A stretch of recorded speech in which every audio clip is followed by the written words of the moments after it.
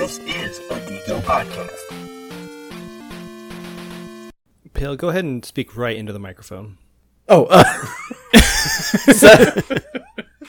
I might lean into the side. I'm trying to keep my sniffles off the mic. Well, keep your sniffles off, but your voice in. I can edit out your sniffles. Just I can't edit in your voice when it's looking at Keith. right. Okay, good call. I didn't even notice. He just sounded quiet, and I looked at him. I was like, I'm right next to him. I know. I'm like, He's leaning into me. Like, I need to blow my nose again. oh shit. Anyway, it's too late in the evening when the Pale is sideways in his chair. he's allergic to Keith's lack of cats. I need more cat fur. Albert R. Broccoli, lovingly nicknamed Cubby, was an American film producer who made more than 40 motion pictures over his lifetime. In 1961, he, along with Harry Stoltzman, started Eon Productions, a London-based film production company. Their first task was to acquire the film rights to the Bond series, which they quickly did. To this day, Eon Productions has produced 25 Bond films, and this week we'll be ranking them all, -1.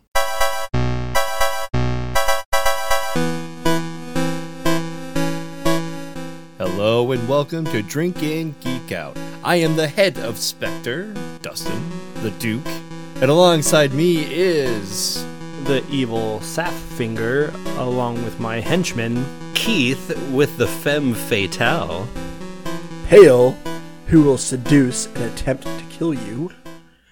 Today's episode is featuring Dot and Line, Mr. Witless, and Blackacre's Fairwind Porter. Abia, as they said. Oh, we're not going to talk like evil Bond villains this whole We have Mr. Witless, yeah. No. Mr. Witless from Dot and Line Brewing Company, coming in at 4.8% ABV, no IBUs. It is a wheat ale with bitter orange peel, coriander, and all natural flavors. If we take a look at the can here, sorry, Pale, I had multiple more cans, but we're only down to one right now. We have Mr. Witless himself, a gentleman all dressed up in a suit with a shirt and tie, and the tie has like some wheat growing on it, I believe. Those are wheat stalks, right? Yes. He's got some wheat stalks. He's got an orange growing in his face that you can't see him. And he's got that little, not a top hat, but what do you call that hat? Bowler? Bowler hat, thank you. I think it's a bowler hat. That's a bowler I think so. Looks like a bowler hat. Isn't that like based on a painting? Isn't there a famous painting that looks sort of like that? Maybe? A guy in a suit with something black in his face, but Face? I'm trying to think of what it... I'm going to do some Google. I was just thinking Odd Job when looking at Yeah, him. he's got the Odd Job hat, and he's got The Odd Job Mr. hat. Wit, Mr. Wit and Mr. Kid, almost. Yeah. So we got plenty of Bond themes here, but he's got a very beautiful blue sky background that he's got going on behind him. The hops that are used in this, if you're looking at the can, it says Saaz, S-A-A-Z, Saaz hops. Never heard of those. The grains used Pilsner and flaked wheat, and the yeast is Lallemand wheat. The name of the painting is called The Son of Man by the Belgian surrealist painter René Magritte. Ooh. He said it was a self-portrait. So it's a pretty cool can. I guess there's a lot of things we could associate with it. So there's the Son of Man portrait. Yep. And that That would looks be like a apple on his face. Perfect. But, Yeah. but you've got an orange? This is an orange, Nice. as the French would say. The orange. Because it comes with orange peel, coriander, and natural flavors. But looking at it, Pale, you probably don't have your Geek SRM up, do you? I do have the SRM. Yeah, he's prepared. It is very, Ooh. very Very light. peachy pale. Yes.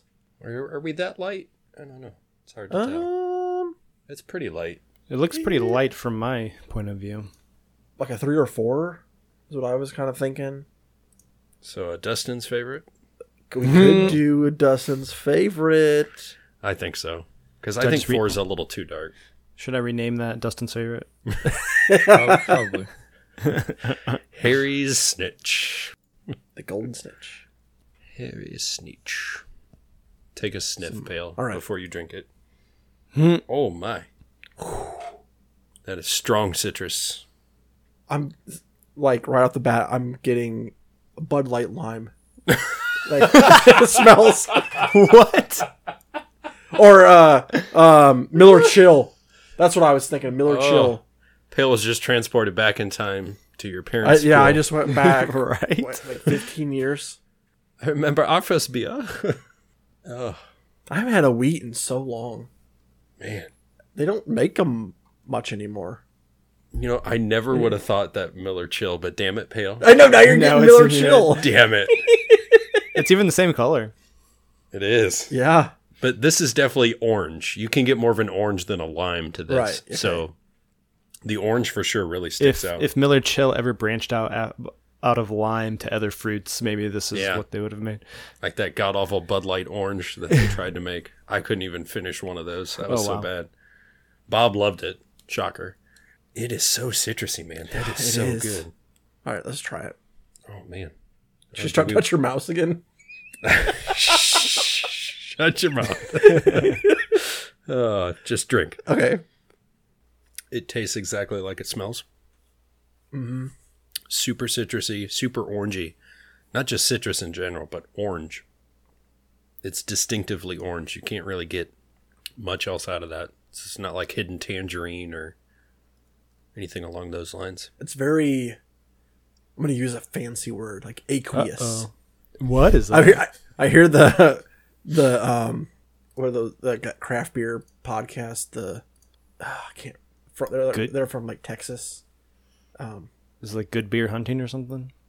No, not that Not one. from Texas. The other one. 3 beers in?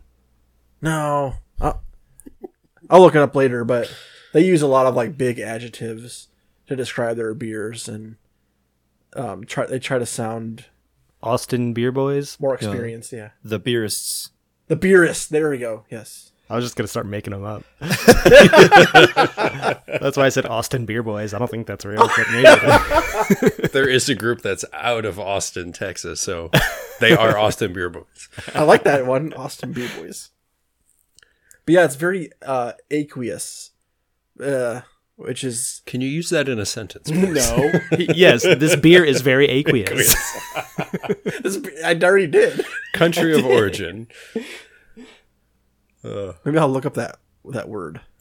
Certainly citrusy if we look at our little evaluation chart, so definitely annoying orange. But as far as the malts and everything else coming in it, it is super citrusy, punch in the face. There's not much else that you're really going to get out of this.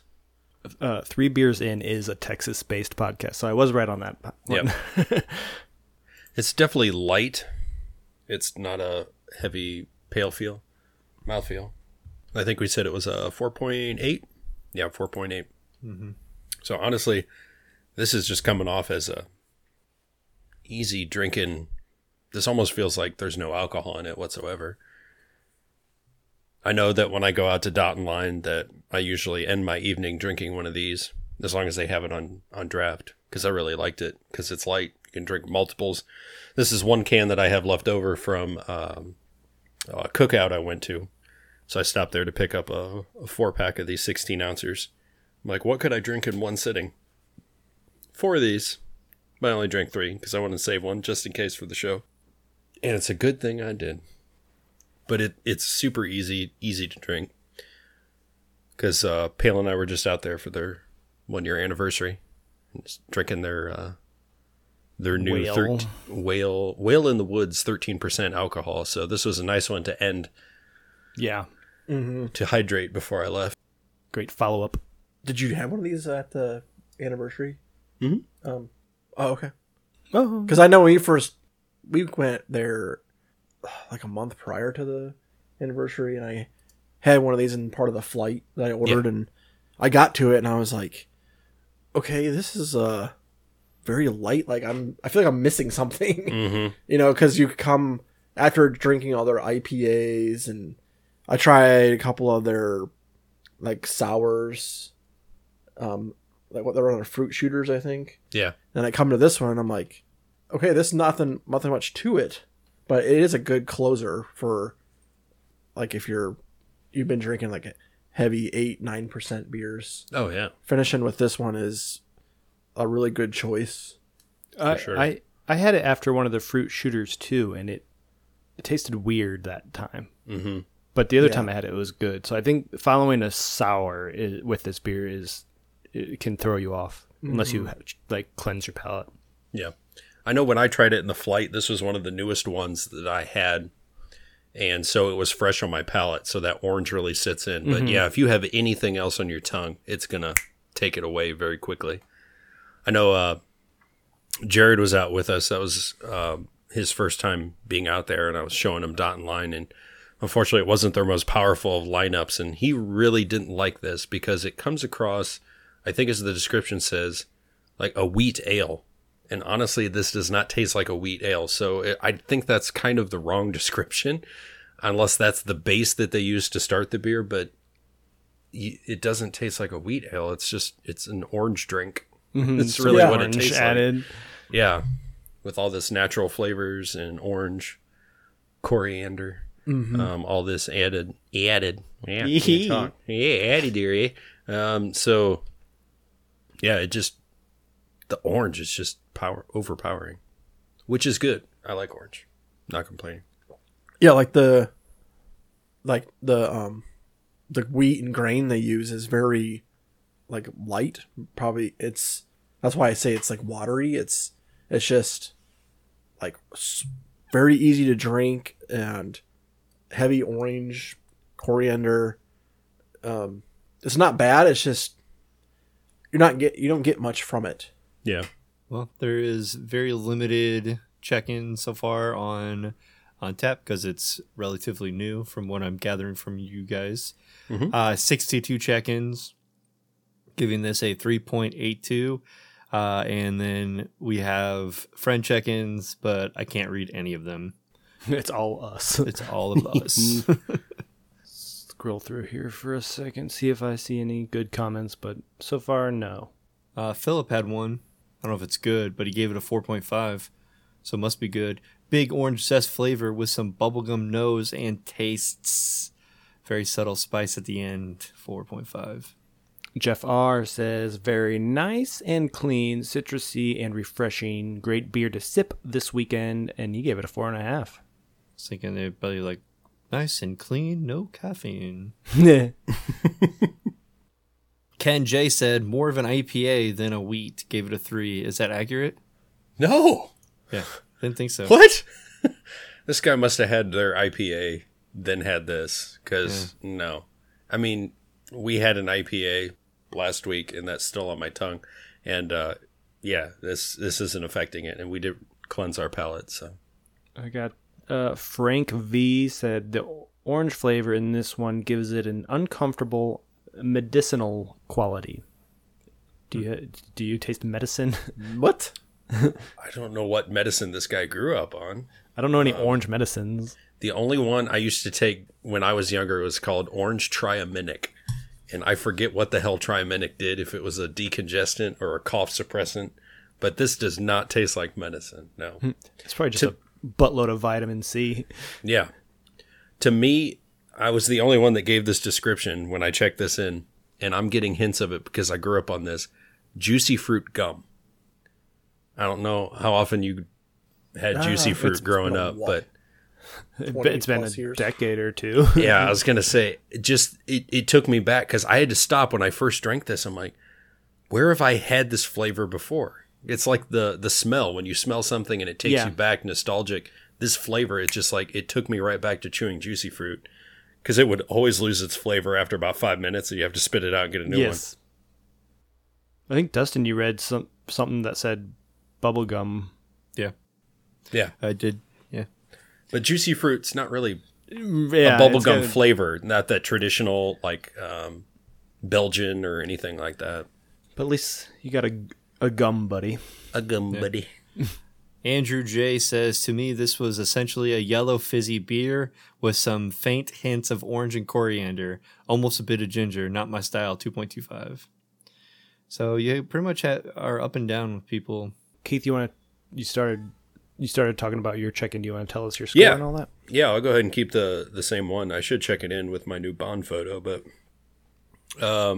like I said, it's like drinking juicy fruit gum, which is not a bad thing for me. But the flavor keeps coming back with every sip, so I don't have to get a new one. Very delicious, light, easy drinking. Love the citrus that they added to it. The orange is not a deterrent for me. I really like it. It's kind of like a little orange drink. Like I said, I picked up that 4-pack, super easy to drink, so I gave it a 4.25.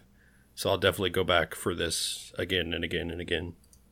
I'm gonna stick with my check-in from June 24th is the night, one of the nights we went out there. I gave it a 3.5. I said not the biggest fan of wheats, but this was delightful. And I used to mix that emergency vitamin C like stuff in with water. And I am getting this now. I'm now so like the medicinal thing. That might be the medicine. Yeah, I've never used that stuff. So. Emergency, like I'm starting to see that, like what that guy was talking about. Because you probably only take that stuff when you're sick, right? I mean, yeah, it's So your body's thinking, so when you're drinking that, you're having the negative effect. Probably your brain is saying, I'm sick at this time. This is what I'm thinking of. And it's like probably anytime bringing I that would down. have like the snuffy nose or congestion a little bit, I would just start loading up on the vitamin C stuff. Like it was a powder that I would put it in water and mix it up, and then I would put like orange juice in it, and You really but if oranged you drink up. it just the emergency powder with the water, like this beer is like pretty similar. Yeah, it is pretty watered down. Yeah. I'll give that to you. It's like drinking water or orange flavored Yeah. water, but it's still good. That's why I put 3 of these down without even thinking.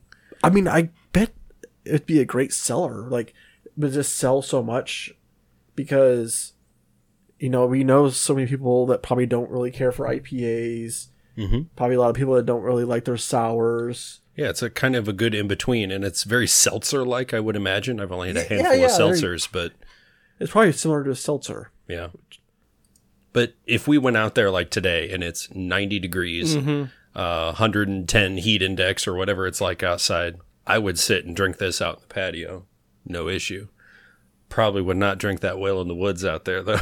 13 and a half. That one was a little rough, but yeah, I could easily put these down on a hot summer day.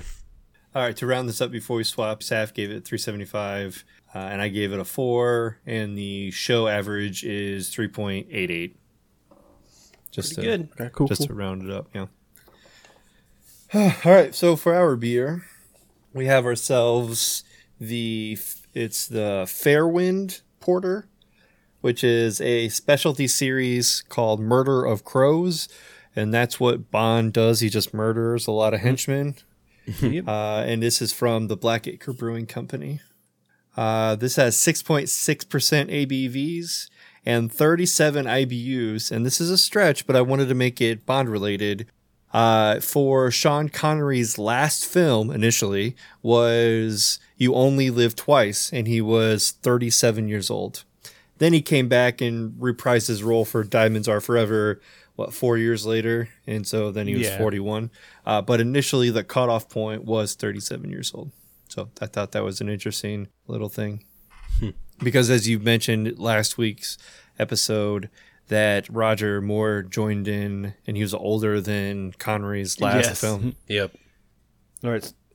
I was going to mention the can. Oh, Yeah, we I just have didn't see that there. Yeah, there's a little bitty blurb, a multi-robust porter with a strong roast character. So Keith would have enjoyed this one. It's pretty good, I must say. Spoilers. I've got a can here, and I think it's like just a basic can, like they use for all of their specialty beers, and they just printed out a little label to say that this is the Fairwind Porter, and then it's like matte black, but it's also kind of textured almost, like where the you can't see it on this. I think you have a good view on mine. Yeah, Yeah, we can see it. Yeah, there it is. it's like where that little bird is showing is kind of indented there. So That's pretty cool. if you rub your hand over it, you can feel where the bird is You can feel the bird. or the crow, and then there's like clouds back there. But everything's black. It's just a shinier black and a different texture. Which is Very very cool. very similar to what we had when we had the Union Jack last episode, where if the light wasn't hitting the can right, you weren't seeing what was on there. Yeah. Very similar. For the beer, Yep, that's coffee. That is a roasty coffee right there. yep, just hints of like dark chocolate. Mm-hmm. Yeah. Like the powder. No bar here. Yeah. Delightful. It is. I do have a new color to offer up on the SRM if you scroll all the way to the bottom past all the xenomorphs. In space. Oh. I like It's it. Roger Moore's leather jacket, I think, is the color of this one. Nice. You know what? I'll take it. Could probably use Roger Moore's hair for a couple of them, too. Because it was clearly dyed. The Yes. the 57 Timothy years or the Timothy Dalton in his first step one. It's like, Yeah. why did you go dark? It's like jet black. Yeah. I like it. Good. Let's stick to that one. That's his leather jacket from A View to a Kill when he's riding around on the fire truck. Oh yeah. What a scene. What a weird movie that one is. And I love it. It's in my top 10. Gotta have fun, right? Exactly. Should we taste this boy, or Yeah. is that what we're into? Well, yeah, we're a little bit out of order, but we can manage. Yeah, we're gonna winging it. So it has a little bit of a smooth, and I've used this description before, like a 2-day-old pot of coffee. Mm-hmm. Because it's almost like they were attempting to cold brew it, like not really, but it's coffee flavor and something cold. Yeah, it's kind of got like that bitterness of like just a black coffee. Yeah. So put a can of coffee or, can a thing of coffee, throw it in the refrigerator, and then let it cool down. There's a little bit of harshness to it. It's just probably just the roasty parts to it that's making it a little harsh. Yeah, it's got like it's almost like if you're like chewing on coffee grounds, it just kind of sticks in your teeth. Yeah. There's also a little Flavor bit, just sticks there. right. It's a little bit like if you've ever eaten like the dark chocolate chips, like out of the bag, or you, Oh, like, yeah. a spoonful of the cocoa powder, but like the aftertaste, the powdery aftertaste that you get as you're trying to like clear your palate is kind of like at the end of this one as well. Because you're kind of just, it's like lingering there. Yeah, that's the only gripe I had with it. Otherwise, it's a very strong beer. Yeah. And to note, we left this sitting for a good 20 minutes Yeah, as we were letting it. It's kind of a good timing thing. it's warmed up nicely. Yeah, it's still pretty cool to the touch, but in the mouth it's very, I wouldn't say cold, but it's like lukewarmy Mm-hmm. or warming up type of thing. Yeah, I mean, there's not a whole lot to it outside of that. It's not as impressive as your guys' beer when it comes to being able to describe the different flavors that come to mind. It is what it is at this point. It is a coffee-ish porter. It's Coffee porter, yeah. It's kind of creamy. If you can see the head, it's just kind of like sitting there. Very persistent, You yeah. got that? Mine's don't got that. I didn't pour the rest of my beer until just now. Fresh head. Yeah. Kind of like nitro-y or whatever. So flipping over to the untapped machine, what does it say? Pale? Untapped, we have 703 check-ins, a 3.68 average rating. I had two friends that have tried this. Allison Wolf. Anybody heard of this person before? Sounds familiar. I've met her a few times. She's a nice person. She's a nice person. She's a nice lady. 3.75 from her. Coworker Chad W. gave it a 4, but nothing, no write-ups really. We could look at old Bob K, not our Bob. But Bob says, robust and malty. Works with Harper and Midwest kind. I don't know what that means, but it's robust and malty. He gave it a 4. Charlie B, very good porter with a nice balance of roastiness and rich flavor. I will say real quick that I have a check-in for a friend, Doyle Doyle. Give him a shout-out because he befriended me and Allison recently, and he cheers everything that we drink. Nice. Ooh, It's- cool. He must drink every night, Yeah, or he's probably. got you on notifications, Yeah, follows you. it's possible. Or he just makes it a habit to go into his activity feed, and he sees people's check-ins, and so he just goes down, here's my friend list, toast, Boom, toast, boom, boom, toast, boom, boom, toast, toast, toast. Yeah, Yeah. something like that. That's what I do on Facebook lately. You interact with people on Facebook? I just I try to. I just on, like on stuff. ours or under yours. Oh, just my personal Oh. profile. I see Simon K here says, cold. This is an okay porter. It's a bit watery for my taste, but that may be having it right after the beard tax. Ooh. Mm-hmm. A pretty typical microbrew generic porter. No frills or flares, but an okay beer. He gave it a 3.25. I think I agree with half of what he says, and I can agree with the rest of the half based on what he said about the beer tax. Mm-hmm. Because this is run of the mill porter. It's not. There's no thrills or frills or whatever he said. No flair if you want to go Yeah. Office Space. But yeah, following up beer tax is rough because beer tax is just so potent and delicious. So I get it. It's a lot of what I keep seeing about a generic run-of-the-mill porter. Lots of 4s, just kind of average. Somebody had it in a growler, no carbonation. Oh, That's probably their fault for It not doing is. it right away. Like, I prefer more carbonation. Well, don't get a growler that's 7 days old. did you forget about it in your car? This is a good one. Tony C says, both my Untapped friends who've checked in this beer can't make up their minds between a 3.75 or a 4. Can I rate it a 3.875? You can if you're You gotta be whatever a giver, Yeah, giver. supporter. Yeah. supporter. supporter. I do it so I can have the 0.10 round, but I don't even use it. I keep it consistent so we can be even. Yeah, you got your fancy ribbon. Yeah, dude, that's all I care about. Here's one more I want to mention because this is a good point from David L. Solid creamy for a porter, clean malt note, drinks more like a flavorful higher ABV Guinness. Would be phenomenal on nitro. Getting similar to Guinness there. Is it light enough for a Guinness? Yeah. Oh, yeah.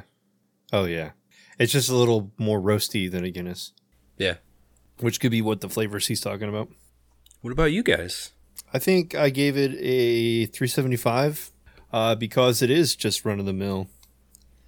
It's a delicious porter, don't get me wrong, but if you set this out in front of The Lights Go Out by Sun King or the hazelnut porter by Heretic or whatever, pick a porter. I do not think there's no way that I could separate this from any other one. I could probably pick the other ones out for their sheer differences, but this one is just, it is what it is. With that being said, it is still tasty, don't get me wrong, but there's nothing special about it. Yeah, the can says it's a specialty series, but it doesn't seem special at all. It just seems kind of straightforward. Yeah. Maybe specialty series because they're brewing things that they normally wouldn't brew. Or it's not something they normally can. It's a limited run.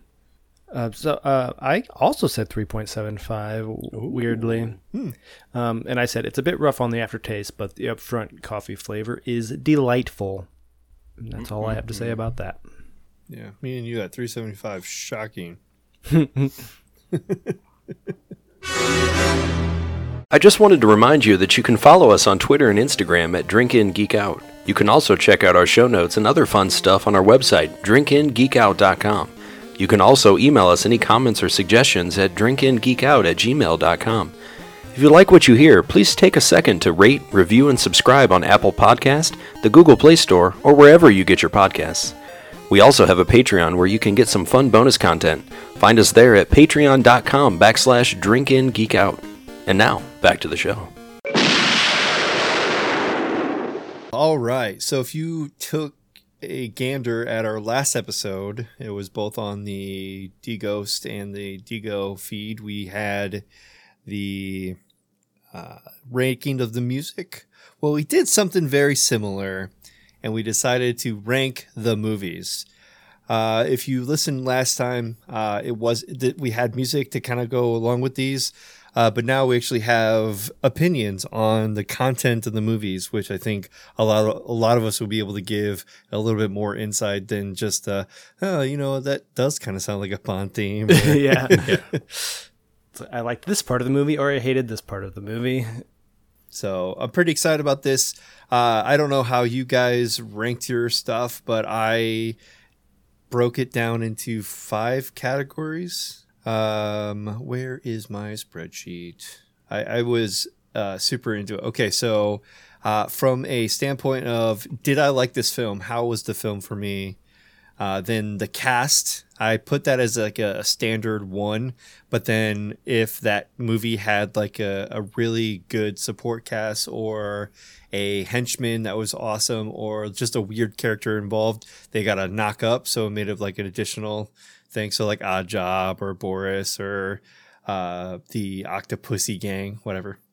The next column was Bond Girl. I ranked the Bond Girls and then aggregated the score to make it a 1 through 5. So if you're like 1 through, let's say 1 through 5, you were a 5. If you were, so on so far, you're 4, and so on. Then I did the same thing for the villains, and then I took the score that I did for the music and aggregated it down to 1 through 5, and then I took the overall average and then sorted them, and then any ties were broken down by the actor that I liked more, and I'm not going to reveal that till the end. Ooh. And so then that's what the sheet was done, yeah. And I think I said it in the last episode, who's my favorite Bond, but, whatever. Yeah. Spoiler alert. Maybe you didn't listen to that.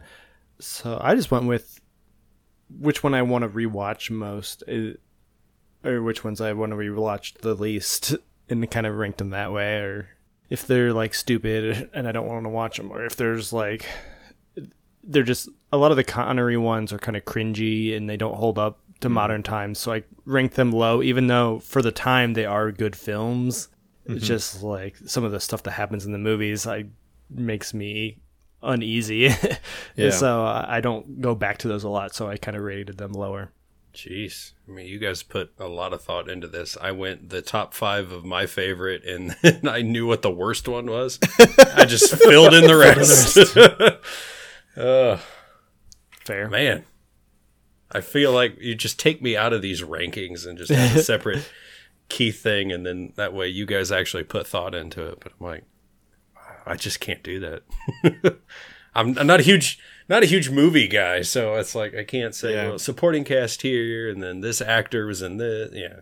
If listening to our summer movie wagers have told you anything about Keith, he doesn't pick his wager until the show day or the morning of the show. Yes, it's worked out once, twice. No, not at all. I haven't won, but no, I did win. I did win one. Yeah, you did? I did. Yeah, I won. The Marvel one? No, the Or- movie wager. He Summer wins a lot movie. of things by just does. last minute. Summer movie wager. He Were did. you- Oh, was- yeah. You Were He you did not win the listening Marvel again? Olympics. And Exactly. I did that and be like, I Last like minute this winging. character, this one. I win. With that being said, I think me and Keith were pretty even on a lot of these. There was a few outliers, but I think just by winging it, he did all right. Yeah, I figured he's good at winging it. Like I said, I have seen these movies like when I was younger. So it's like I remember the character, the bad guy, and the conflict and the plot of the movie. That's pretty much all you need to know. The rest is just kind of all silly stuff that I don't want to remember. So I didn't go back and rewatch these. I know you guys, I know Pill, like religiously went back and watched every single one of these movies. But we've had this on the docket for so long. 2 years at Yeah, this point, so so- you had plenty of time. I had plenty of time. I'm like, I'll do that later. And I never got around to it. So Yeah, thankfully I did my rankings a year ago when I When you actually watched when I it. actually watched the marathon from like when I first started working from home.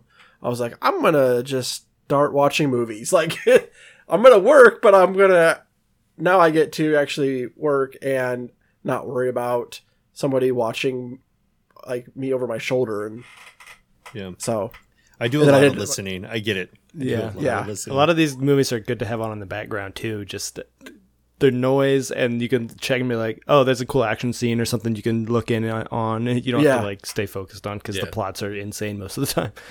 Yep, exactly. All right, let's go. So the first or last one on our list, how do we want to say this? The bottom of the barrel. The bottom of the barrel that we Gun all barrel. agreed upon is Die Another Day. Pierce Brosnan's last hurrah, her last movie, goes out with a whimper. Yeah. There's like 2 scenes where he's surfing, and they're the CGI or whatever they use does not hold up at all. No. I'll say there's not much memorable to this movie, so The melting ice hotel is like the Yes. one thing I remember. Yes. Ice, Halle Berry, and Pierce Brosnan. And isn't this the bad guy that can't feel pain? Or did I get that I confused with think- the other one? That is true because Is this the one where he had the bullet lodged, or is that World Is Not Enough? That's that's that one. That's that one. Okay, I was confused with the bad guy. This is See, the one I don't where even know he- who this is. He's a Korean guy at the beginning of the movie that Bond thinks he kills, but he gets a facelift, and now he's a white guy at the end of the movie. Okay. And the other guy, his henchman's got like diamonds embedded into his face because he can't remove them for some reason, or doesn't want to. I don't know. Yeah, this was way too out there, Yeah, way it too goes far off the fetched. I think. rails. Yeah, The gadgets get out of control with his like invisible car and stuff. yeah. It just got like this is not even fun anymore. It got too crazy. It's not grounded anymore. It's just like a cartoon. Yeah. Yeah, I was also looking at a list, and Die Another Day has like one of the worst Bond girls. Like there's like a couple of them, and so like when I made the ranking, I took the best of them, but they had Halle Berry like basically off the list. They have no chemistry whatsoever. Yeah, it's very forced. It felt very forced. Yeah. Mm-hmm. But I don't know. It's just this deserves to be the last one because of the I don't know. It's kind of like almost like a sarcastic, stereotypical trope, almost in the same lines of like the movie Chasing Amy, where you have a big prominent Darth Vader, black man of the universe, and then he takes his helmet off. He's just a feeble old white man. Yeah. And so it's a very similar vibe. Like, oh yeah, you were, was it Korean? It was Asian background. I think it was Korean. Korean. Yeah. The movie starts in North Korea. North Korea. Yeah, North Korea. That's right. Where he's like tortured and beat up. Yeah. And then for whatever reason, he decides that it'd be better if he just turned himself white to be a blend in, boring ass assassin. I don't know. It was weird. And then he fought still. It just felt very like racy to me because he like fought him at the end in like a very traditional samurai garb. Yeah, he's got like a whole samurai room, like Yeah. with swords and stuff. And it makes sense, like if he was who he was supposed to be, but he's just this redheaded ginger white guy. It's like, Blue eyes. yeah, it just didn't make any sense. It wasn't very memorable, except for the fact that I hated parts of it. Is why it was memorable to me. It's good in that it takes this franchise to the end point, and they have to rail it back in and reboot it with Daniel Craig. Like that's the best part of this movie is that it has to start over now because they went too far. I almost feel like it was forced, honestly. Like we have to put a Bond movie out or we lose a contract. Yeah, You know, like a Sony has to put out another Spider-Man movie or they're going to lose something. It seemed like it was a piss poor idea thrown together. We'll just throw CGI at it and yeah, just horrible. All right, let's go to the number 23 on our list, which is You Only Live Twice, the Connery movie. It's like his third movie, I think, or fourth movie. It was a weird intro. And this is the one where he's in yellowface. Like, they make him... He goes undercover as a Japanese man. Right. Oh, that's right. It's so... No, it does not hold up. Right. So it starts off with his death. It gets shot up and it's staged, and then the whole world reports on it, and you get like a background story on him, and it's like, is that Bond's background story?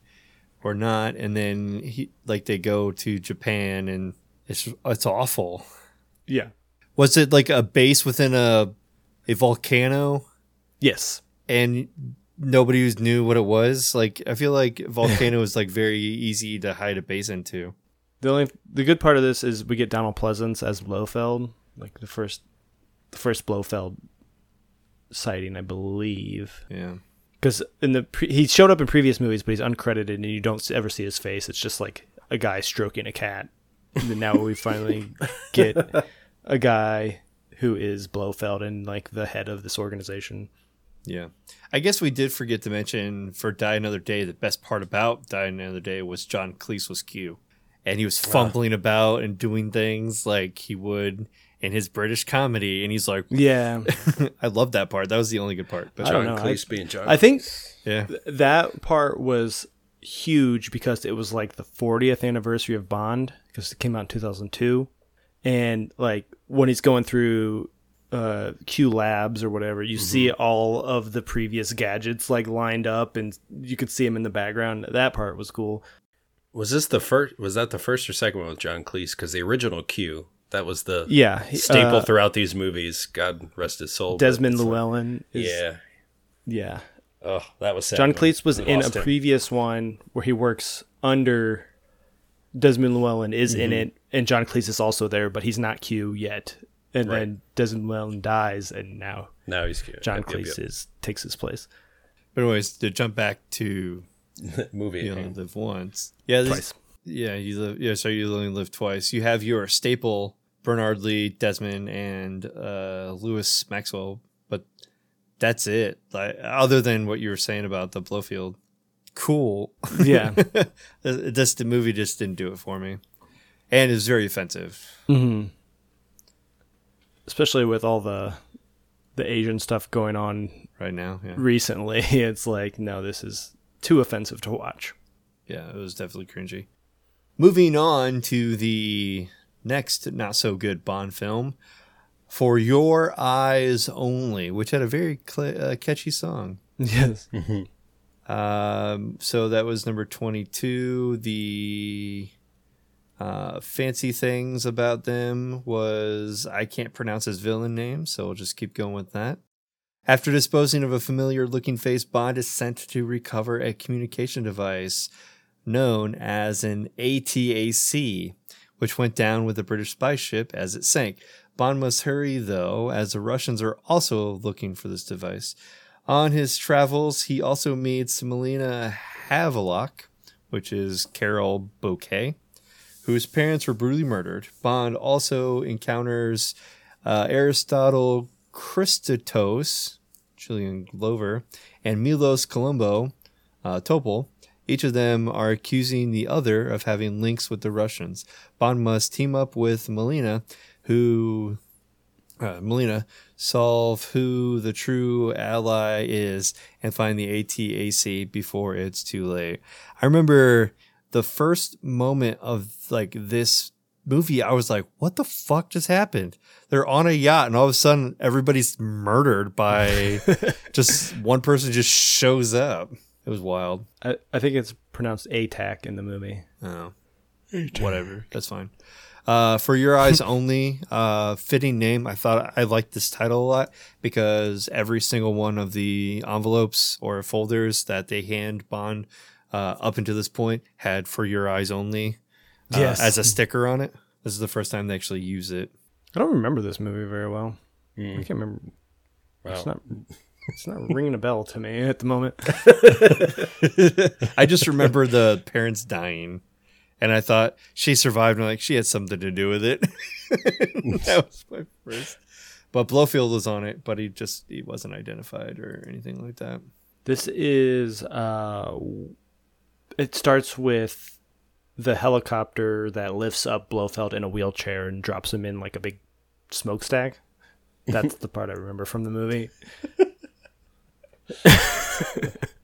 I don't even remember that. They lost the rights to Blofeld. That's why we don't see him for another 35 years. And they couldn't actually say Blofeld or anything. They just had a bald guy that in that gray suit that they don't even show his face. They just dump him in the chimney and say, we're done with this character for a while. He's gone. Because we're not allowed to use him anymore. All right, next up, number 21, the man with the golden gun. Bang, bang. My favorite villain, Yeah, we got Scaramanga, Count Dooku. played by Count Dooku. the villain of all villains, I feel like. Saruman. Skeletor. Master Yoda. He also had a metal band. God rest his soul. Christopher Lee. Good dude. Memorable villain, but a kind of long, boring movie. Yeah. This one has Knick Knack in this one? Yeah, Oh, Nick, yes. Nick is. Knick-knack. Yeah. That's what I remember most of this movie. It's the only good part about this movie. Yeah, there's not much going on. I like his like little lair fun house with like James Bond statues in it and like a hall of mirrors and all that weird shit he's got on that island. But aside from that, there's nothing really else happens in this movie. Is there a big temple in this movie like there is in the video game? And you got to find the golden gun? I don't think so. I think No, the golden it's an gun- island. Yeah, That's it's an just island? The Okay. island. I was just throwing back to the video game, so The temple is in a different movie, that's what I thought. and the golden Yeah. gun is not involved. Yeah. So it's basically, it was weird because Knick Knack and the person training, they were like in a circus tent with the mirrors and stuff, and they were training and shooting fingers off with a gun. And then when it actually came down to it, there was like a secret missile silo base on an island of rocks, and there was like 3 or 4 connecting islands, and there was like this base in the middle of it that had a switch that just like self-destruct switch just like hanging on the wall. And I think the main squeeze in this one, Melina, ends up like flipping that switch or destroying something, and so he had to save her, also defeats Goldfinger, and then also stop the bomb or the missile, or maybe it was a bomb that blew up the place. I don't know. There's a lot of these are hard to follow just by the The length plots of the movies. don't make much sense. yeah. Can't look too far into those. But I think it was like a quality one by Moore. It was one of his Yeah. earlier ones, but it's a still Yeah. a quality one. Up next, we have coming in at number 20 is Moonraker. James Bond is back for another mission, and this time he's blasting off into space with a leprechaun. Oh, wait, no. The spaceship traveling through space is mysteriously hijacked, and Bond must work quickly to find out who is behind it all. He starts with the rocket's creators, Drax Industries, and the man behind the organization, Hugo Drax, played by Michael Lonsdale. On his journey, he ends up meeting Dr. Holly Goodhead, played by Lois Chiles, But she gets And- good head. encounters the metal-toothed Jaws once again, making an appearance. Richard Keel, let's go. The original Star Wars comes out in 1977, and the Bond franchise says We need to go to we gotta space. compete with that. So Moonraker, here we go. But it's a pretty ridiculous movie. It ends with like a big space battle, but it's all in slow motion because anti-gravity means you move in slow motion apparently, and it's just really drawn out and boring kind of. So it's a DC movie, is that it? Yeah, Zack Snyder directs that part. Zack Snyder. Jaws Is is it- cool though. Is Oh, this yeah. his second movie that he was in? Jaws? Jaws? It says once Yeah. again, so I'm assuming. Yeah. Did this have He's like the boat chase? Not in space? No, there was They like a don't go boat- into space until near the end of the movie. Near the end, yeah.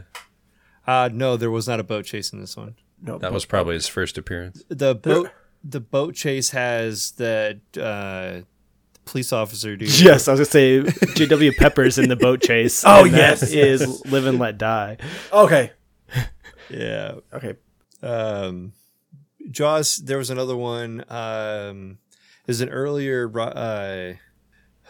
Moore film. I think it was. He's in The Spy Who Loved Me, Oh Jaws. yeah. Spy Love Me. Yeah, there it is. Yeah.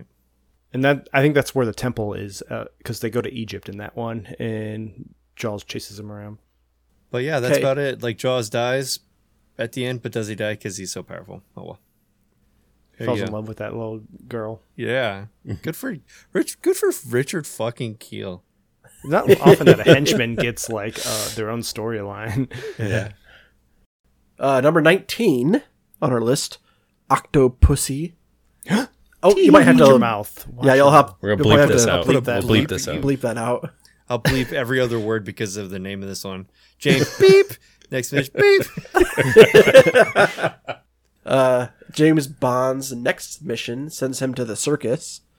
A British agent was murdered and found holding onto a priceless Fabergé. Fabergé egg.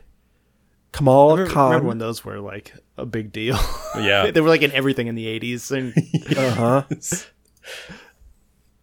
And Kamal Khan, played by Louis Jordan, buys the egg at an auction, but Bond becomes suspicious when Khan meets up with Russian General Orlov, played by Steven Berkoff.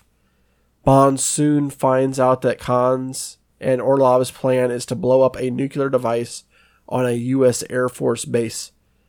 Bond teams up with a circus group, which are headed by the beautiful Octopussy, played by Maud Adams, who is also a close friend of Khan. Con. It's what I think of her it. second film, too. She was in From Russia with Love, I think. that sounds right. As like a side character. Now she's the main hustle in this one. I don't really remember too much of this one. I remember her. Watched it recently, and it dropped on my list because I was really bored by it. Because I had it much higher initially, but like nothing really happens in it. He goes to the circus at one point and gets shot out of a cannon. Because it's like Octopussy and the flying circus or some shit. Yeah. And then there is a cool scene at the end where like the whole circus breaks into the villain's lair, and there's a huge like fight between the circus people and all the bad guys. But that's about it. Number 18, Diamonds Are Forever. I like this movie because of the henchman, but other than that, it's dumb. So this one, James Bond, this is the last Connery film, and it starts to get ridiculous again. His mission is to find out who has been smuggling diamonds, which are not reappearing. He adopts the identity of Peter Franks, joins up with Tiffany Case, played by Jill St. John, and acts as if he is smuggling diamonds, but everyone is hungry for these diamonds. He also has to avoid Mr. Wint, Bruce Glover, and Mr. Kidd, Putter Smith, the dangerous couple who do not leave anyone in their way. And Blofeld, Charles Gray, isn't out of the question. He may have changed his looks, but he is linked with the heist, and if he is, can Bond finally defeat his ultimate enemy? Dun, dun, No. dun. Yeah. I remember this one was like, what, in Vegas, right? Yes. Yeah, at a casino tower. It wasn't just basically the casino, it was just here at this tower, and he had to get to the penthouse. It was very Die Hard. How can I find where I need to go with avoiding everybody? Mr. Wint, Mr. Kidd, yeah. We got Crispin Glover's dad and whoever Putter Smith is. Is this the one where Tiffany Case and him are on a boat at the end, and there's like a cake that explodes? Yes, it is. For fuck's sake. Because Mr. Wint and Mr. Kidd pop back up, and they're room service now, and they deliver him a cake, and then he throws them both overboard. Jeez. So bad. Yeah, it's a dumb one, but I don't know. I enjoy those two characters just because they're so weird and they don't fit in any of this franchise at all. I like them for that. I know they're ridiculous. That's what I like about them. Yeah.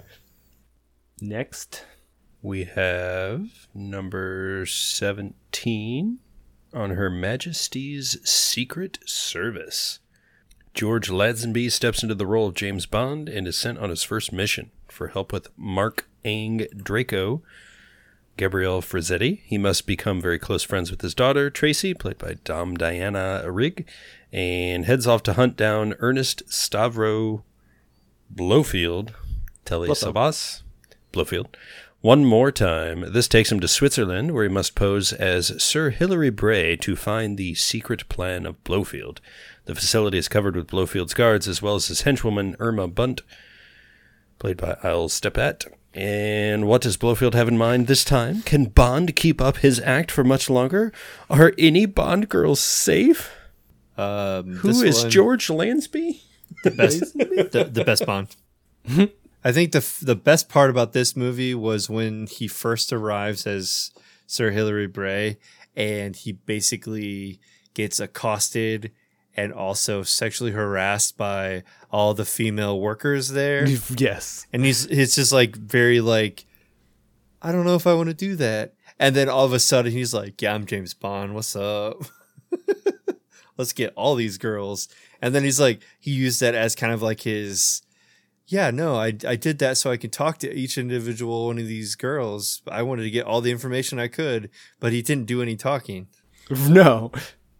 He falls in love with Tracy at the beginning of this movie, quits the 00, he quits MI6, he retires, but then he finds the whereabouts of Blofeld and like goes in for one last job and then sleeps with all these ladies even though he's in love with this other person.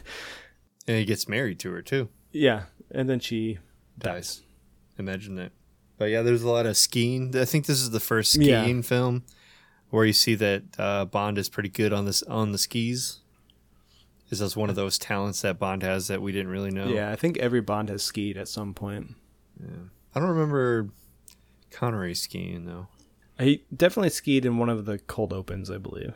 Oh, well then my assumption was wrong. He's not the first skier. Half of this movie is skiing. Yeah, because it's all like in those Alps or whatever. Switzerland. And he's fighting stormtroopers because they all suck at shooting. There's like several times where George Lansby just like fell over as he landed on the like he jumped off of something, landed, he just like plopped over in the snow, and then they could have been like, poof, there you go. End of movie.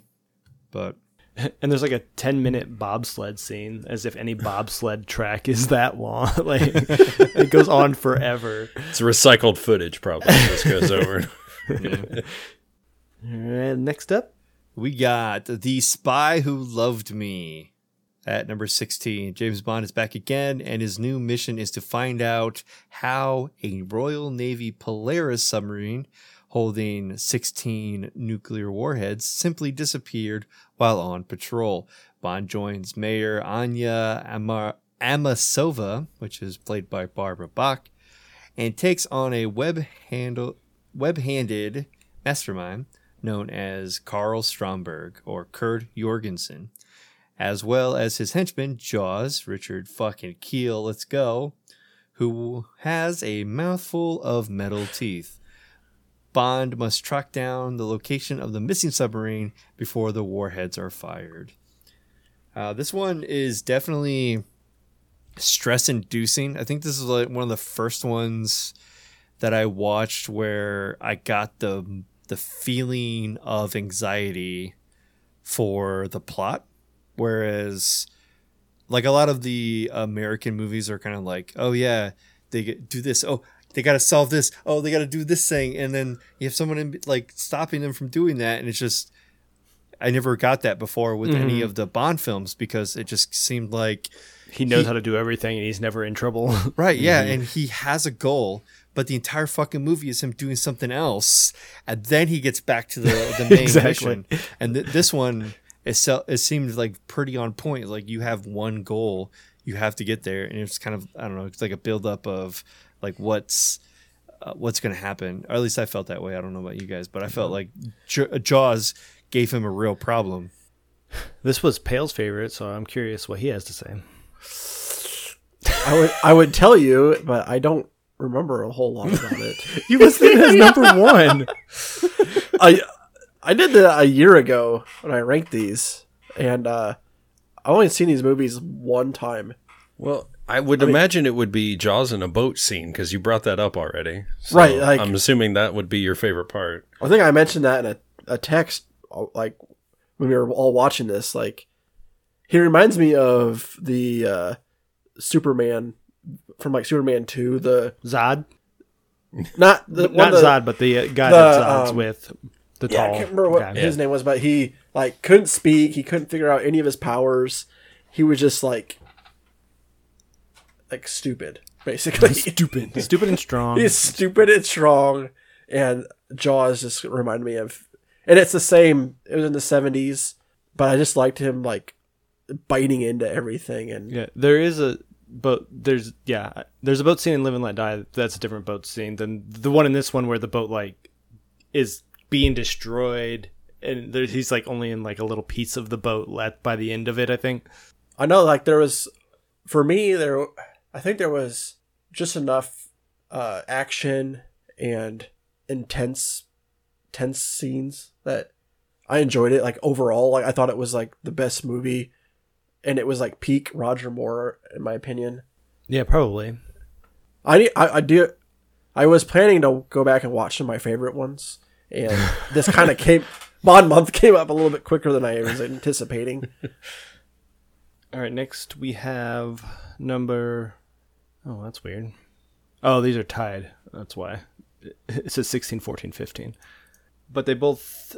So let me talk about all these. So for tied for 14, we have Live and Let Die and The Living Daylights. In Live and Let Die, several British agents have been murdered, and James Bond is sent to New Orleans to investigate these mysterious deaths. Mr. Big, played by Yaphet Kotto, comes to his knowledge, who is self-producing heroin. Okay, that's not a sentence. That's not a sentence at all. Comes to his senses? That doesn't even make sense either. Anyway, he's producing heroin. So. Yeah, okay. Mr. Big, Kananga is producing heroin. Along his journey, he meets Teehee, who has a claw for a hand, Baron Samedi, the voodoo master, and Solitaire, a tarot card reader. Bond must travel to New Orleans, I said that already, and deep into the bayou. Teehee. And then we get some J.W. Pepper action. This is one where they have like the introduction, where the funeral procession. Yes. Where they just kind of walk into the streets, murder somebody, pick up the body in the casket, and keep going. They pick up the body in a way that's not possible. They put the casket over the top of them and then pick up the casket and somehow lift up the body. Yeah. How does that work? It's a magic trick. Yeah, it's like a latch underneath where it just kind of like closes the door. Yeah, But I feel like that would get stuck. It's got a claw in there and it grabs the guy. Well, T's got a claw hand. Just picks him up.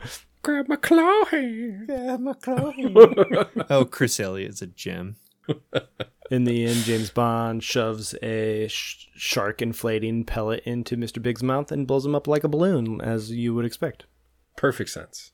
But at least Baron Samedi, however you pronounce his name in this, but he's the guy that's in the temple in the video game and has the golden gun, and you got to get from, and he's always going laughing at you, and you got to shoot him 400 times. Well, he dies like twice in this movie, and he's still in the end credits.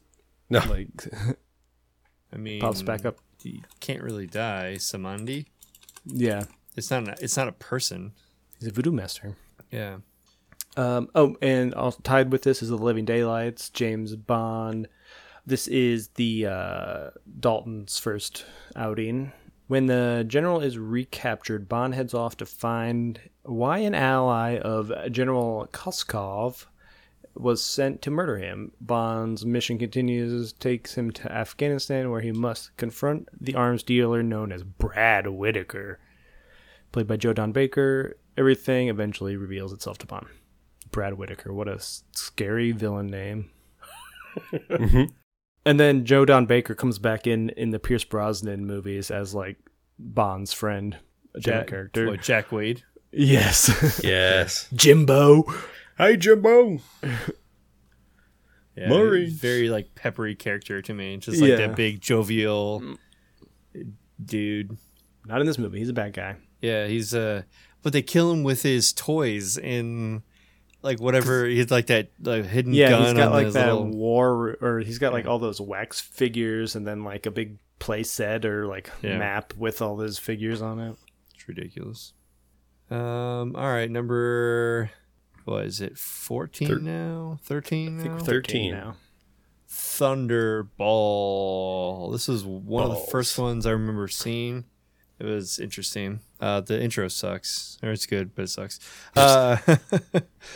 James Bond continues on his fourth mission with his aim to recover 2 stolen warheads.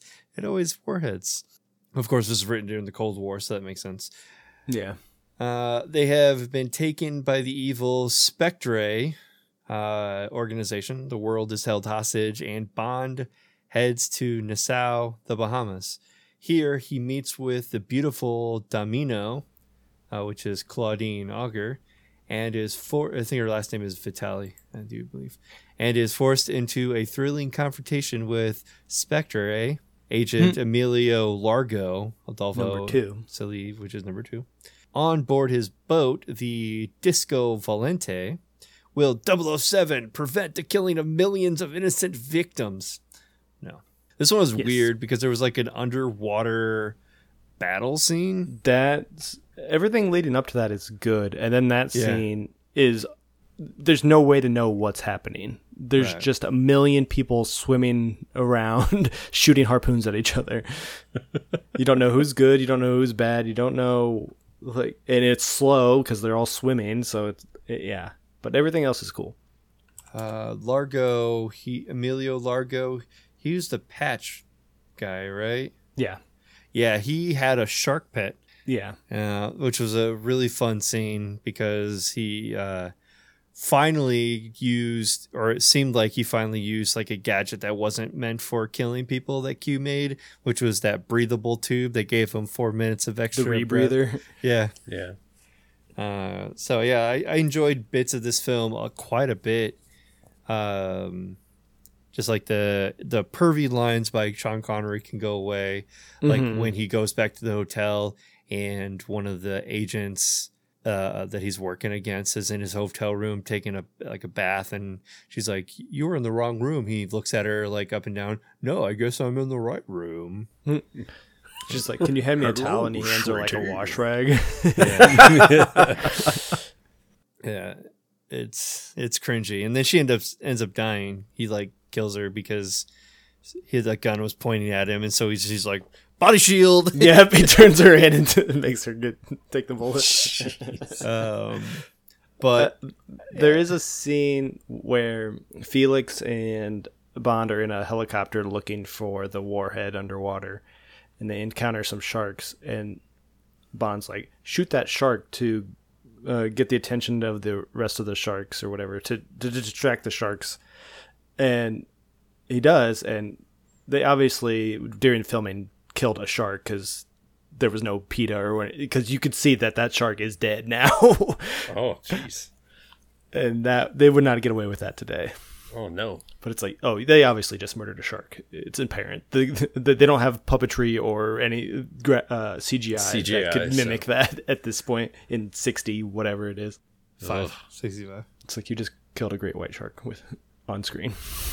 Jeez. All right, moving on. Number 12 on our list, we have Spectre. That's how we pronounce that, right? Yes. Spectre. A cryptic message from the past sends James Bond, Daniel Craig this time, on a rogue mission to Mexico City and eventually Rome, where he meets Lucia Cicada, played by Monica Bellucci, the beautiful and forbidden widow of an infamous criminal. Bond infiltrates a secret meeting and uncovers the existence of a sinister organization known as Spectre from the same movie. What? Meanwhile, back in London, Max Denby? Yeah, we'll go with that. Andrew Scott, the new head of the Center of National Security, questions Bond's actions and challenges the relevance of MI6, led by M, played by Ralph Fiennes. Bond covertly enlists Miss Eve Moneypenny, Naomi Harris, and Q, Ben Whishaw, to help seek out the Dr. Madeline Swan Le Sido and the daughter of his old nemesis, Mr. White, Jesper Christensen, who may hold the clue to untangling the web of Spectre. As the daughter of the assassin, she understands Bond in a way most others cannot. As Bond ventures towards the heart of Spectre, he learns a chilling connection between him and the enemy he seeks. They're related. The Chilean connection is the part I don't like about the movie. Everything else is I love, and then we're like stepbrothers or whatever bullshit. Yeah. Me and Blofeld are related, like. So That was a bad part. Austin Powers in Goldmember reveals that Austin Powers and Blofeld, Dr. Evil, are brothers. And somehow they reverse parody that and They did. make them Bond and Blofeld brothers. I never thought How do of you that. like fall into your own trap? Christoph Waltz is amazing. Well, Yeah, he's great. I would have ranked this higher if that didn't happen. And plus, I don't like I'm the author of all your pain. Like everything that you've experienced in the past 4 movies is all I've been doing. That you just haven't met me until now. I don't like that rewriting of the previous movies. right. Yeah. Because, I mean, Javier was pretty strong in the previous film. And whatever that guy's name is, Casino. Like, Lashif. Lashif, yeah. Pretty strong characters. It blows my mind that you can make that leap of a connection. It's almost like an Emperor play from like Star Wars, where it's like, Yeah. it's been me this entire time. And that makes sense in Star Wars. But it doesn't, I don't know, it doesn't quite make sense here. Yeah. They probably would have revealed him earlier. Maybe it was their plan, but the court or whatever, the lawsuit didn't settle to where they could actually introduce Blofeld until this movie. So they weren't able to introduce him until now. So maybe that's why. Pale? Number 10, 11. Tomorrow Never Dies. Agent James Bond, 007 Pierce Brosnan, is on a mission which includes a media tycoon, his former lover, and a Chinese agent. Elliot Carver, Jonathan Pryce, wants to complete his global media empire, but in order for this to work, he must achieve broadcasting rights in China. Carver wants to start up World War III by starting a confrontation over British and Chinese waters. Bond gains the help of Wei Lin, played by Michelle Yeoh, on his quest to stop him. But how will Bond feel when he meets up with his former lover, Paris, played by Terry Hatcher, who is now Carver's wife? Dun, dun, dun. It was fun because she was like his mole almost. Yeah. Like when she first went there, he's like, give me information. She's like, but I can't. And he's like, but you know, you want to. And so she gives him information. And then it's like, there's a lot of people who died because you gave Bond that information. Yeah. This one had a cool motorcycle chasing. That is the best scene in the movie. Yeah. Yeah. Other than that, the fight at the end in that watery warehouse with the bomb. Yeah, with a bunch of submarines or something. Yeah. Is that this movie? Yeah. And then he ends up just fucking Michelle Yeoh on like a raft in middle of wreckage, and he turns this like responder thing off, and everyone's like, "Oh, where is he?" Didn't that happen in like one of the Sean Connery movies too? It always ended up with a woman on a boat. So Yeah. it's kind of like a nod. Most of them in that Yeah. way. A boat or a raft or Yeah, something. anything like A that. shuttle from space. I don't. Just the plot of this one is what ruins it for me. He wants to start World War III so he gets better ratings for his 24-hour news network. Yeah. That's his whole plan. Yeah, it's a nice trope because they use that in the Sherlock Holmes when James Moriarty buys up all the guns and the manufacturing for the bandages and everything, and he just needs a war so he can get paid. It's like he just needs a war so he can have more content on his TV channels. Get out of here. I like Jonathan Pryce though. He played a good job doing this villain, I thought. That's why I He's a ranked good this one pretty villain, but he's also, I don't know, like seeing him in a fist fight with James Bond is not high. No, yeah, that like you wouldn't. It doesn't worry me. it's true. Mastermind, we'll put it that Yeah, way. he's a Not mastermind. so much. Yeah. He needs a strong henchman, and I don't think he really ever had one. Ooh, they put it Jaws in this movie. That would have been good. Yeah, Recast Jaws. I don't think he was alive. They should have. When did Talking about the shark Jaws, right? Yeah. Yeah. We want to bring the sharks back. Re-kill a great white for this movie. I mean, he's in Happy Gilmore, I know. That's what I was trying to think when Came out Happy in Gilmore came out. 94 or something. So Yeah. he might be dead. I don't know. Number 10. Top from 10. Russia with Love. James Bond 007 is on search for a Russian decoding machine known as Lector. Bond needs to find the machine before Spectre does, while being romantically linked with Russian girl Tatiana Romanova. Bond sneaks his way around Istanbul, while Spectre agents try to pick him off, including the overpowering Red Grant, played by Robert Shaw, and ex-KGB agent Rosa Klebb, played by Loda Lenya, who knows all the tricks in the books and even possesses an incredible poison-tipped shoe. Ooh, sneaky. Really, the main thing I remember about this is, like, there's a big fight on the train between Sean Connery and Red Grant, and there's, like, it's, like, down and dirty. I don't even think there's any soundtrack playing. It's just them, like, punching each other, and it's really cool.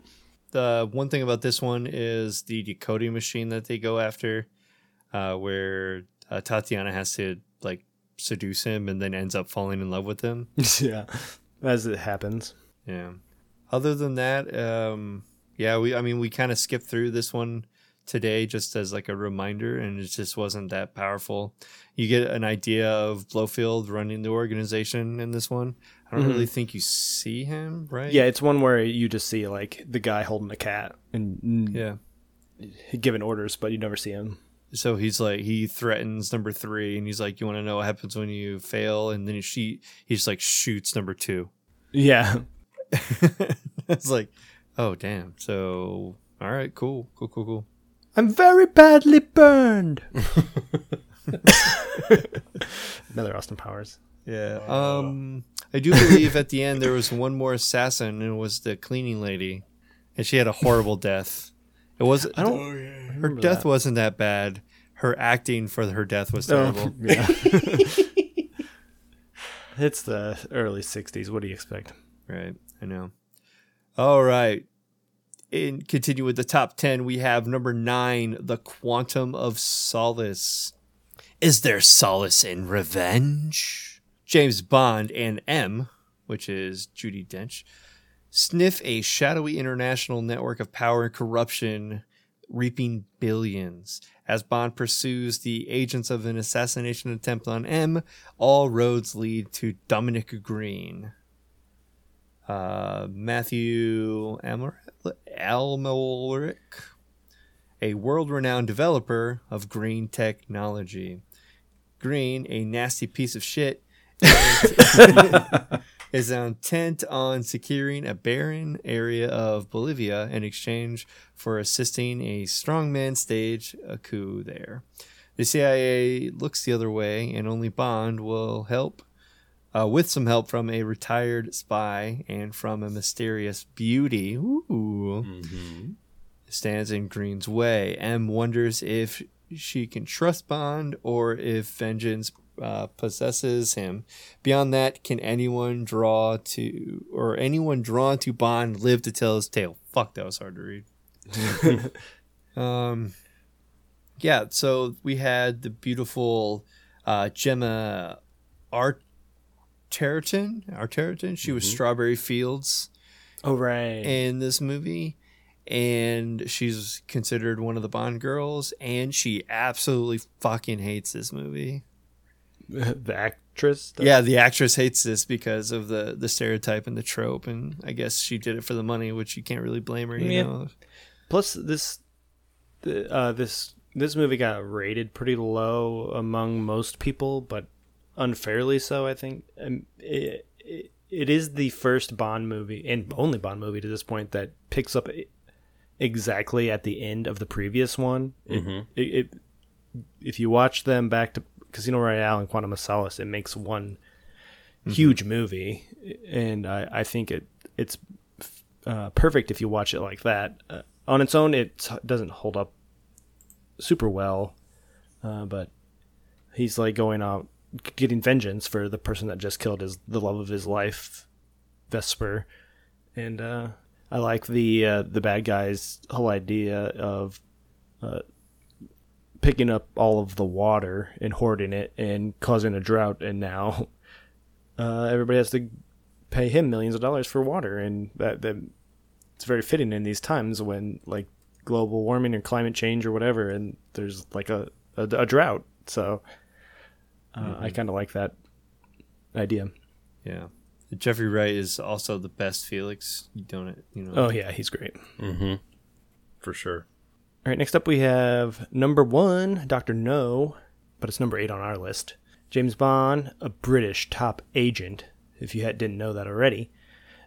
He's on an exciting mission to solve the mysteries of a murder of fellow agents. The task sends him to Jamaica, where he joins the forces with Quarrel, John Kitzmiller, and a loyal CIA agent, Felix Leiter, played by Jack Lord, while dodging tarantulas, fire-breathing dragons, and a trio of assassins known as the Three Blind Mice. Bond meets up with the beautiful Honey Rider, played by Ursula Andress, and goes face-to-face with the evil Dr. No, played by Joseph Wiseman.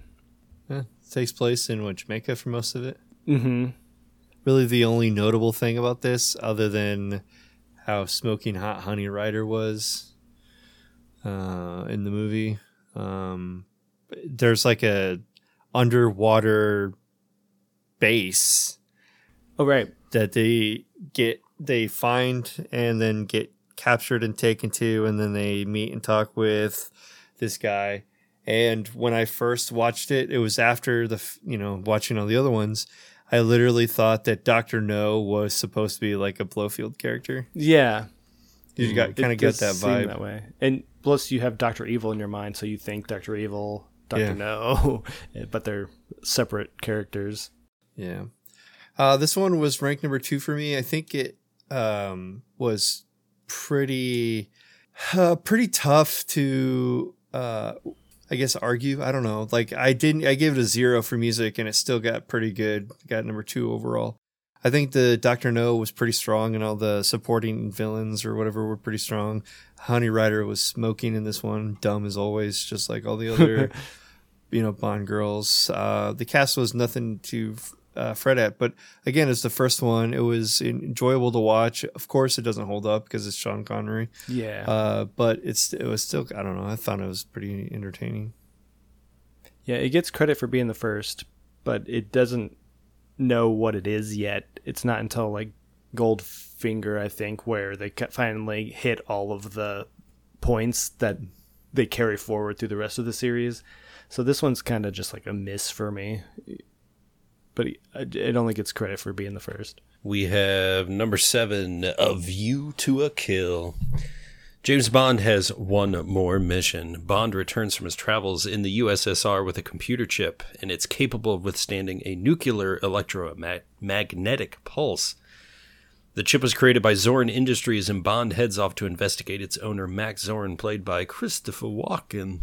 Zorin may only seem like an innocent man, but is really planning to set off an earthquake in San Andreas, which will wipe out all of Silicon Valley. As well as Zorin, Bond must tackle Mayday, Grace Jones, an equally menacing companion of Zorin, while dragging Stacy Sutton along for the ride.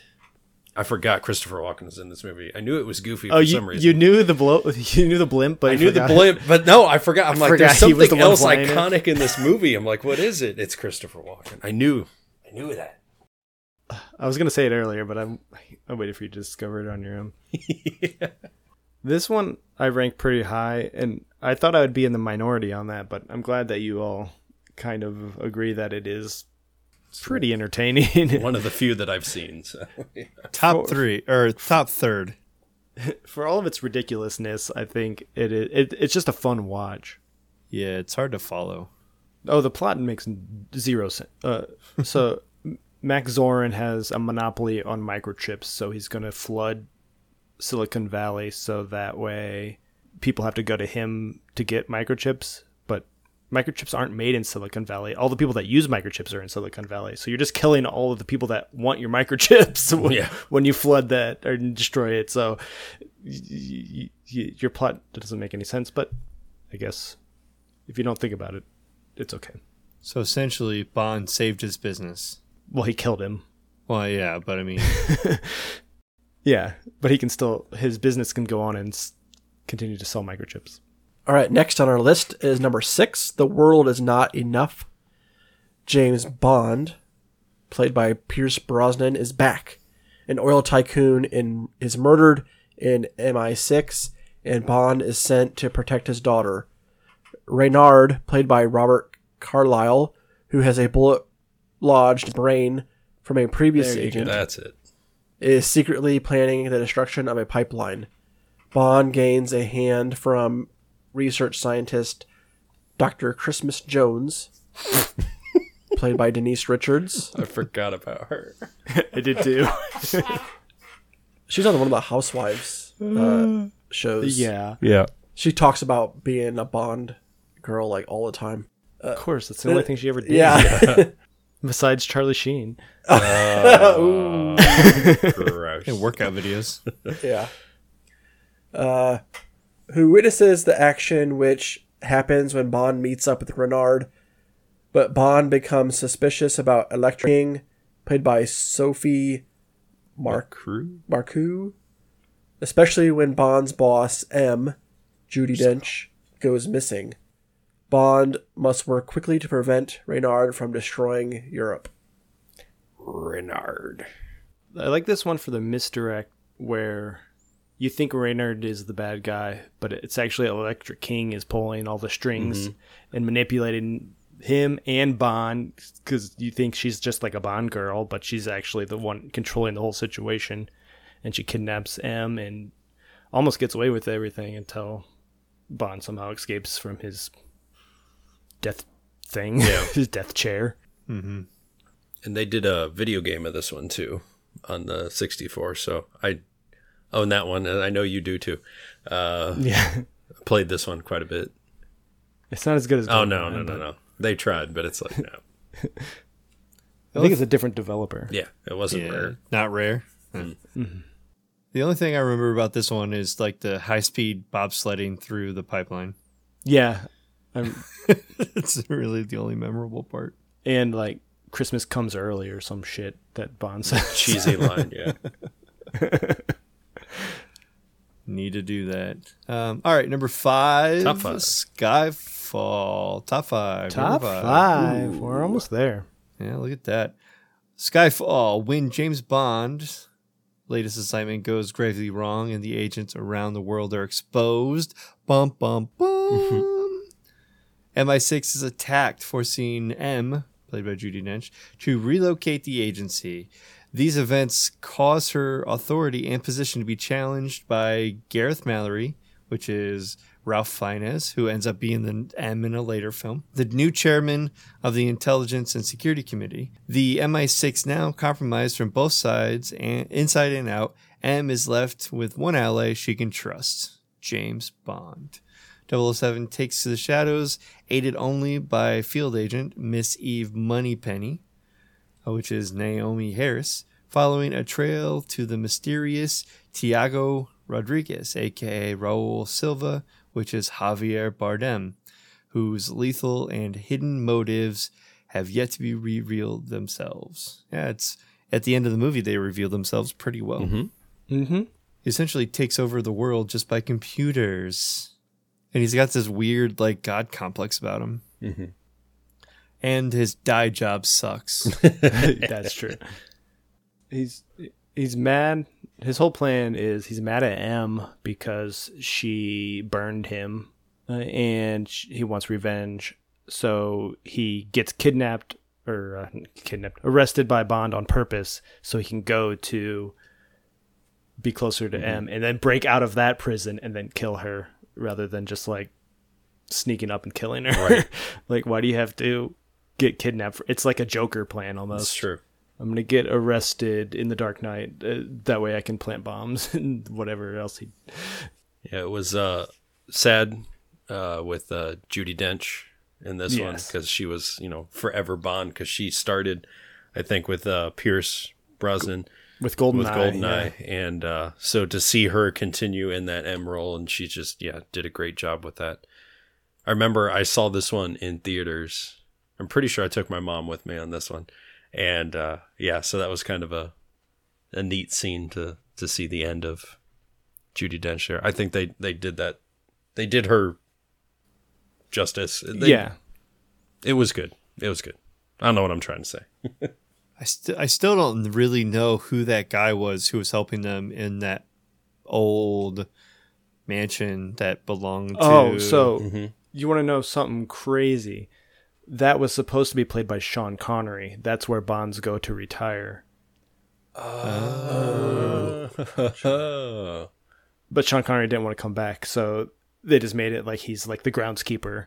And so Daniel Craig is Sean Connery. There's only one Bond. They kept with that lineage, but originally it was going to be, all the 007s come here to retire at this house, and Sean Connery was going to be That would have been sweet. it would have been cool, but then it would have broke the whole timeline. Everything would have been screwed up. Multiverse. Doctor Strange. And then, I don't know, I guess running through the fields and then leading to her death was kind of interesting and weird, but... I like that whole Home Alone scene where they're like setting up traps, all the like broken light bulbs and shit to like fortify that house. That was pretty cool. This ranked pretty high for me. Yep. It's my second favorite movie. It's a good one. Same for me. Next up, we got A License to Kill, which is number 4. James Bond. This is Timothy Dalton's last outing, and it's his most brutal mission yet. Bond's good friend, Felix Leiter, played by David Hedison, he has returned from one of the Roger Moore movies, and is left near death by drug lord baron Franz Sanchez, played by Robert Davi. Bond sets off on the hunt for Sanchez, but not everybody is happy. MI6 does not feel Sanchez is their problem and strips Bond of his license to kill, making Bond more dangerous than ever. Bond gains the aid of one of Leiter's friends known as Pam Bouvier, played by Carrie Lowell, and sneaks his way into the drug factories which Sanchez owns. Will Bond be able to keep his identity secret, or will Sanchez see Bond's true intentions? One word. Well, I guess name. Benicio del Toro. Yeah, Benicio del Toro. This is like one of his first movies, I think. He seems like a young, like, blood-hungry pup in this one. Mm-hmm. I do like Dario, but he's also dumb. He's got a cool death scene, too. Really, like, it's in that cocaine grinder or whatever. Oh, yeah. It's pretty brutal. Now this movie's coming back. That's a good one. Yeah, I think both Timothy Dalton movies are pretty Yeah. good. I wish he was stuck around longer, but then we probably wouldn't have had any Pierce. That's true. Yeah. Moving on, we have number 3, Goldfinger. James Bond, Sir Sean Connery, is back, and his next mission takes him to Fort Knox, where Auric Goldfinger, played by Gert Frobe, and his henchmen are planning to raid Fort Knox and obliterate the world economy. To save the world once again, Bond will need to become friends with Goldfinger, dodge killer hats, and avoid Goldfinger's personal pilot, the sexy Pussy Galore, Honor Blackman. She might not have feelings for Bond, but will 007 help her change her mind? Yeah, that's called rape. Rape you, my dear. No, don't. You'll like it. Just Shh. Just shut your mouth. They call me Dr. No.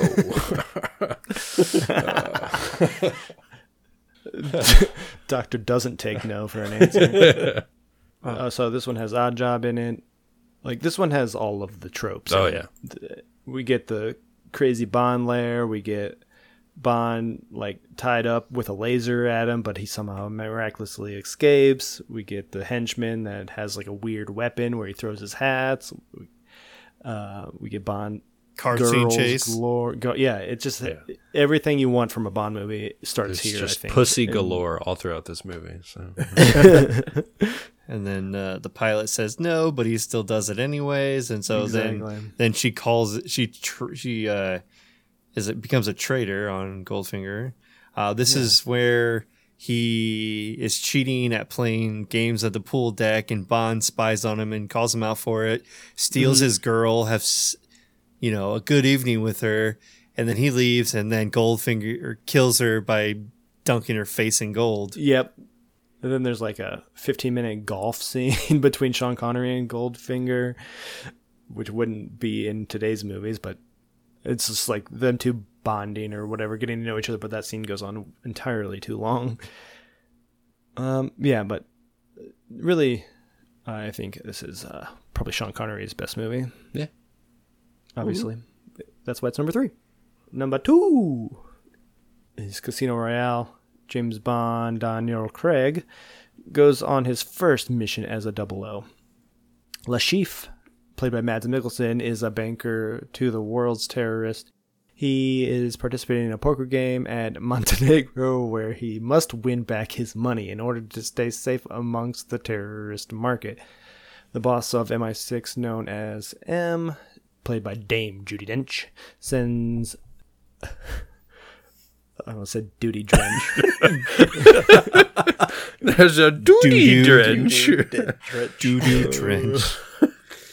Sends Bond along with Vesper, played by Eva Green, to attend this game and prevent Le Chiffre from winning. Bond, using the help from Felix Leiter, played by Jeffrey Wright, and Mathis, played by Giancarlo Giannini. And having Vesper pose as his partner, enters the most important poker game of his life. But if Bond defeats Le Chiffre, will he and Vesper Lynd remain safe? No, as we found out. She has other plans. She is a traitor. I think one of my favorite scenes in here, I have 2 scenes that I can talk about. First one, like he gets poisoned by the drink that he orders from the bar, and then he like runs to his car and he has to defibrillate whatever. That scene was awkward, but the most memorable in that movie. And then at the end, when he's captured and being tortured by Mads and his crew, and they're like dick punching him, and he's just like, yeah, he starts laughing. Let's go, hit that dick. Yes. He's like, what are you laughing about? He's like, I'm gonna die knowing that, or something that I died with you playing with my balls or something like that. This was, I mean, a memorable movie all throughout, as it brought the franchise back to come back to the origins of James Bond. Because I believe this was the first book that Broccoli wrote, if I remember correctly. Ian Fleming. Sorry, Broccoli was the director. It was also one of the first movies that he tried to do, but then stopped and went with another one. I don't think it was the first one, but I know that it was on the docket for like the 60s, and then they scrapped it, and then they brought it back for... They did it like a made-for-TV version of it back in the 60s, and I think it had an American actor in it, and it didn't go over so well. Yeah. But I remember watching this movie when it came out, because I was super pumped for it coming back. So I was in the theater with all my family and Thanksgiving weekend. I remember when it came out, and we sat in the front row for this movie because the movie theater was sold out. So I remember watching it, staring up the entire time. But I loved it. The only thing that was disappointing, because you expected Bond and you wanted that Bond theme. And I'm like, you went through the whole damn movie because Bond wasn't Bond, I guess, yet. Yeah. Until you got to the ending scene where he shoots the guy and then comes up and you get where he says the icon. Yes. And I'm like, lost it at that point. So I'm like, I was so pumped. But I kind of like that. This is my number 1. I'll just throw that out there. And I like that they build up the whole movie and then they finally give you that release at the end. And it's like, oh, now we've got Bond, and I cannot wait for the next one. I think that's what people were disappointed by the next one, because it didn't start with Bond being Bond. It kind of was just a continuation of this movie. So I understand the negativity there. But I think the way that they reintroduce Bond, they reboot this franchise, I think they did it perfectly. The only gripe I can even entertain is that there's a lot of poker playing, like there's a lot of just card playing, and the fact that he wins with like a royal flush, which is a 1 in a billion hand, and he just somehow gets it. It's not like him cheating or sneaking. It's just he got lucky in one that is kind of ridiculous, but Yeah. and he won with the best hand that you could possibly have. I did like the whole love thing. Like, he found someone that he loves, and that was taken from him, and it kind of turns him into, in my mind, it's like, oh, this is why he's so much of a womanizer, Yeah. because he'll never love again. Make sense so of it's him. just like, Yeah. I lost the one true love of my life. So it's like how they kind of tied all that together. It paid great homage, I think, to everything throughout the Bond series, to reinvent it, at least, to not be so creepy and cliche. And to do the opening gun barrel scene as like an action scene where like it goes straight into the gun barrel to the theme song as part of the whole like black and white scene that we're watching. I don't know. I think That's good. like perfect. You could tell it was updated too. Like, you could tell like when there's a cut in like cinema where you had your old style of action film to your now kind of actiony, but more of like a suspenseful story arc action film, and you can pretty much tell the difference between the last film of Pierce and this film. I just think it's awesome. Yeah, you can tell like Jason Bourne was popular because it kind of does a lot of that. There's a lot of parkour. There's a lot of like shaky camera. So Mind games. Yeah. All right. Who wants to take number one? This is my favorite of all time. This is what started it all for me. Number one is GoldenEye. When a deadly satellite weapon system falls into the wrong hands, only Agent Bond, James Bond 007, played by Pierce Brosnan, can save the world from certain disaster. Of course, who else? Armed with his license to kill, Bond races to Russia in search of the stolen access codes for GoldenEye, an awesome space weapon that can fire a devastating electromagnetic pulse toward the Earth. But 007 is up against an enemy who anticipates his every move, a mastermind motivated by years of simmering hatred.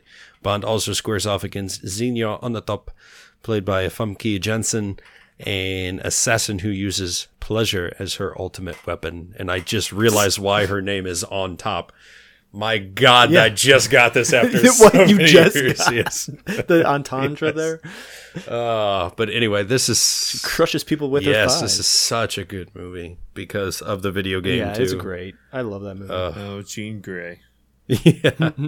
Oh, we got Storm and Jean Grey? Yeah, we do. So many X-Men. I think this was number one for me because Alec Trevelyan Trevelyan. or Sean Bean, Sheen Bean? Sheen Bean, like he dies in like the first 5 minutes of the movie. Yes. And I was like, that's not the end of it. He's not the top billed actor to die in the first 5 minutes. Yeah. Not like, Game of Thrones where he fucking where the main guy dies in the first fucking season. Yeah. Yeah, he was so great in this. Just the line at the end. For England, James? No, for me. Call back to Yeah, on the the first satellite. Yeah. So good. Yeah. It's a fantastic movie. It was a toss up like between this and Casino Royale and Skyfall. I think all three of those are really great movies. Yeah. This was I think maybe all of our first Bond movies. I don't know, except for Pale. I don't know. I'm not sure if he's still listening. He's fighting sleep over here. I feel bad. I'm like, No, this was not my. I mean, I never saw this when it came out. I didn't. I didn't either. I didn't watch it when it came out. I watched it after I played the video game. I watched it after I played the video I'm pretty game as sure well, I did too, but I don't remember. I played the video game a bunch. lot, but I never watched the movie. I just didn't Yeah. care enough, I guess, at the time. I did like the video game like a lot, though.